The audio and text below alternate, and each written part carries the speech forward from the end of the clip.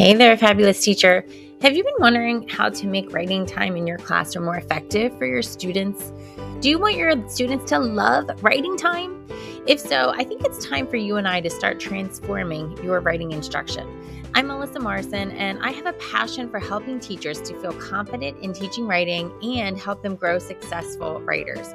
I've worked with numerous teachers to guide them through this transformation, and in this podcast, I bring you the practical strategies you need to make writing the best time of your day. Let's get going.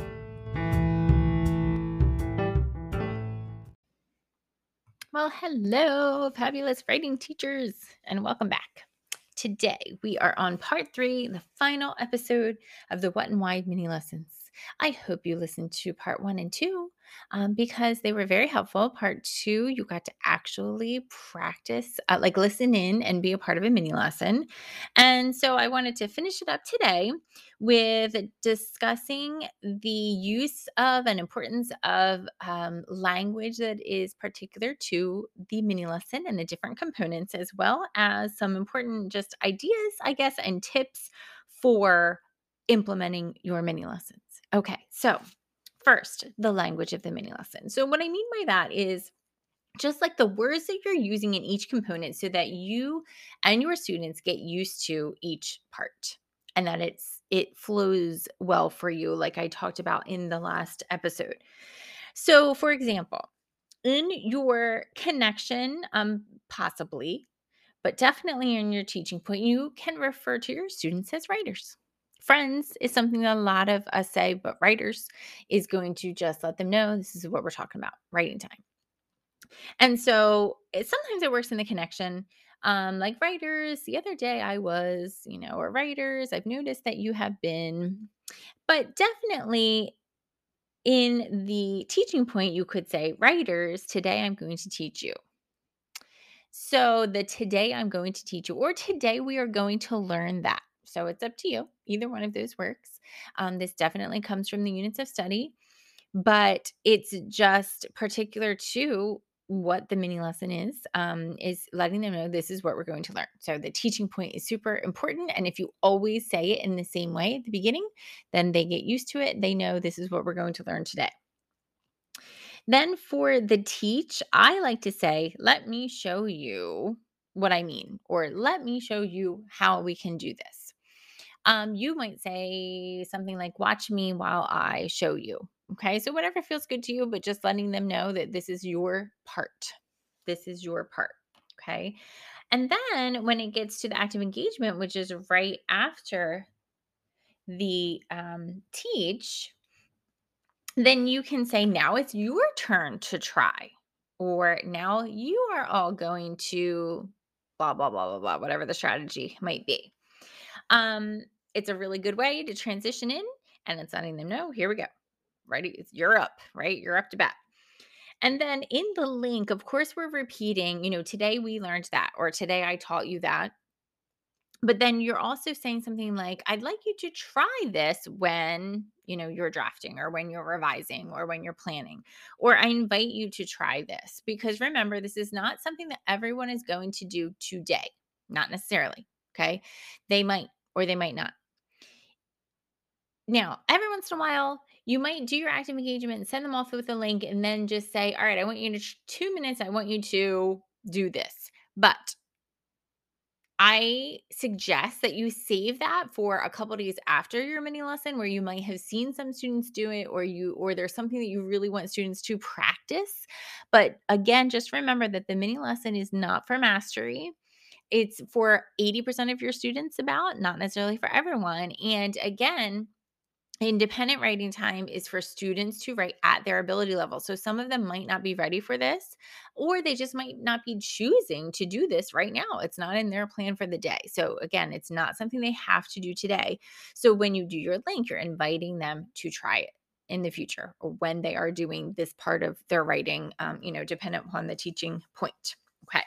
So I just wanted to make that clear, but also just kind of go over that language, because again, it really helps with your mini lesson flowing smoothly. Okay, so I have quite a few tips I would like to share with you that are really helpful in planning and then, presenting your mini lesson. First, plan ahead.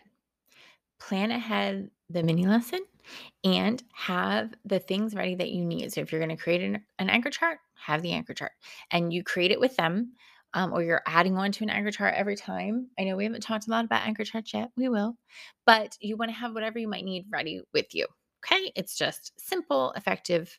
And, when I say plan ahead, I don't mean, or nor do I believe that you should take a half an hour or an hour planning out a mini lesson. You absolutely should not. And if you listen to the last episode, you will see, um, when you guys were doing the active engagement portion, how quickly you were probably able to come up with each part. And so one part that should be mostly planned out already is your teaching points.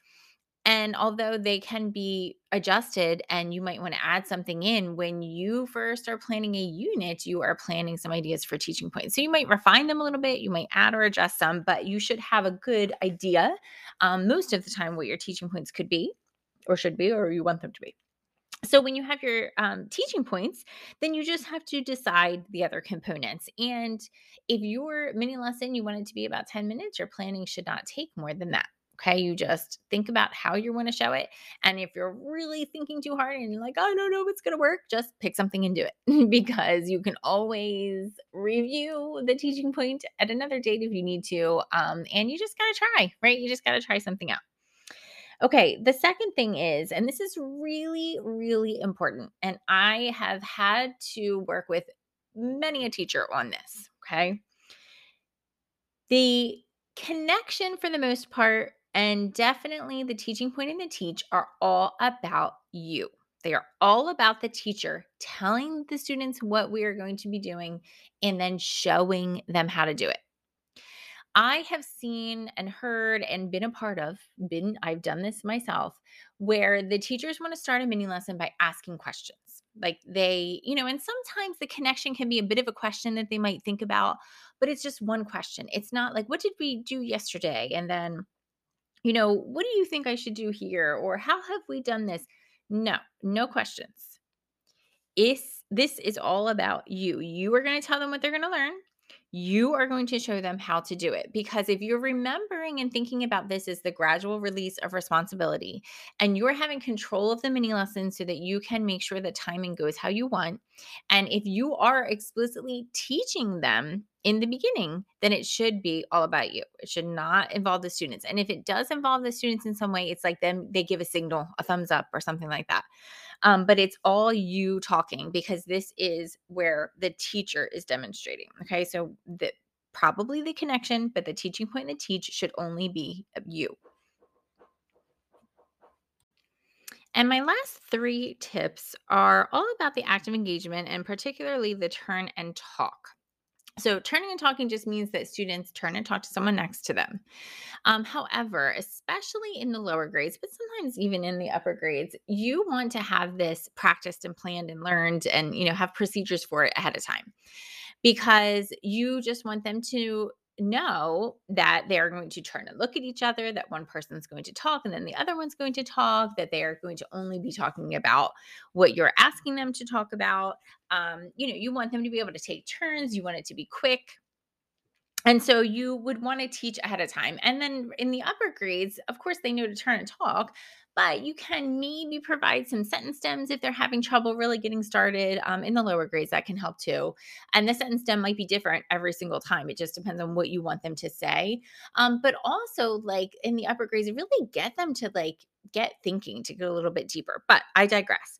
You want to teach them how to do it. You might always have the same partner. So if you have certain seats that they come to at the, gathering spot, they for a while at least always have the same partner. So you don't have to figure it out. And then if someone's absent, you have a procedure for that. So you want it to be planned out and to go smoothly.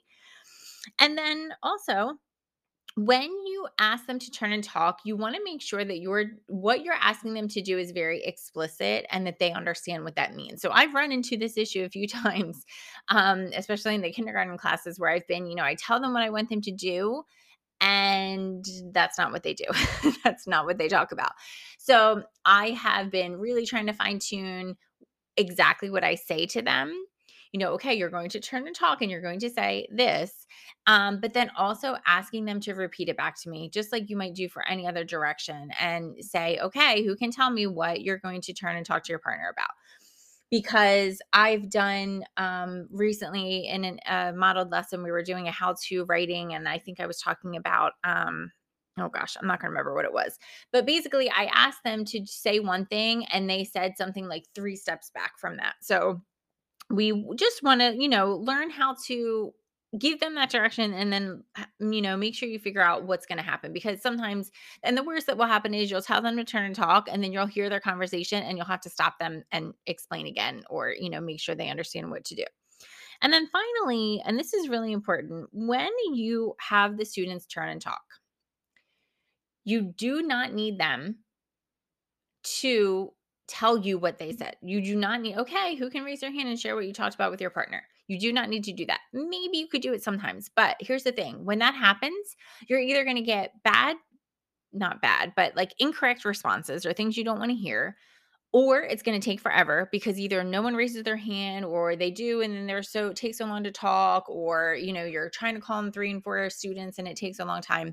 You don't have time for all that, right? And you really kind of want to be in control of what the students are going to hear. So you can listen to their turn of talks to be able to gather some data, right? Hear what they're saying. Are they getting it? Are they not getting it? Is this working? Is it not working?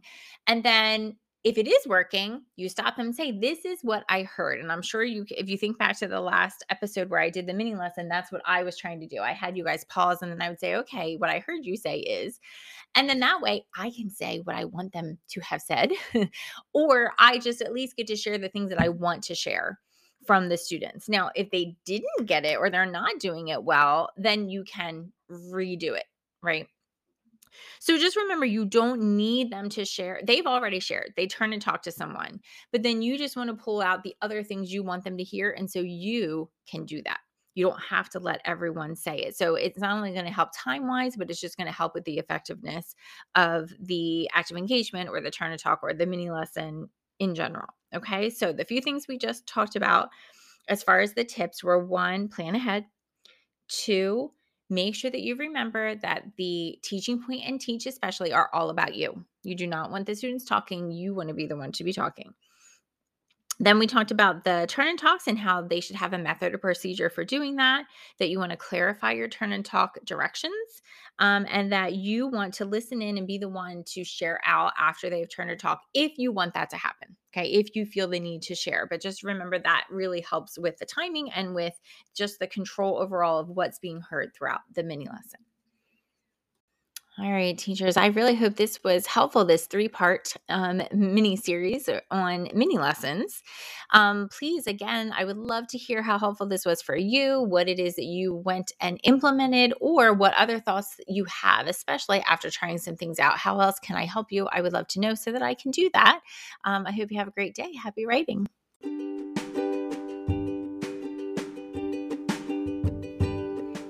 Hello again, writing teacher. I am so glad that you are listening. And if you do enjoy the podcast, if you wouldn't mind taking a moment, wherever it is that you do listen, to go ahead and do a review and let people know what's so great about it. I would love for more teachers to be able to get some learning about writing from this podcast. And if you're interested in any further information, you can find me in a couple of places. One is YouTube, Melissa Morrison. I have a lot of videos there for you to help you with writing instruction. And then also on Facebook, I have a Facebook page, Teaching to Transform LLC, and a Facebook group where you can learn more from me and chat with other teachers. It is called Transform Writing K through 8, and I would love to see you there. Have a great day.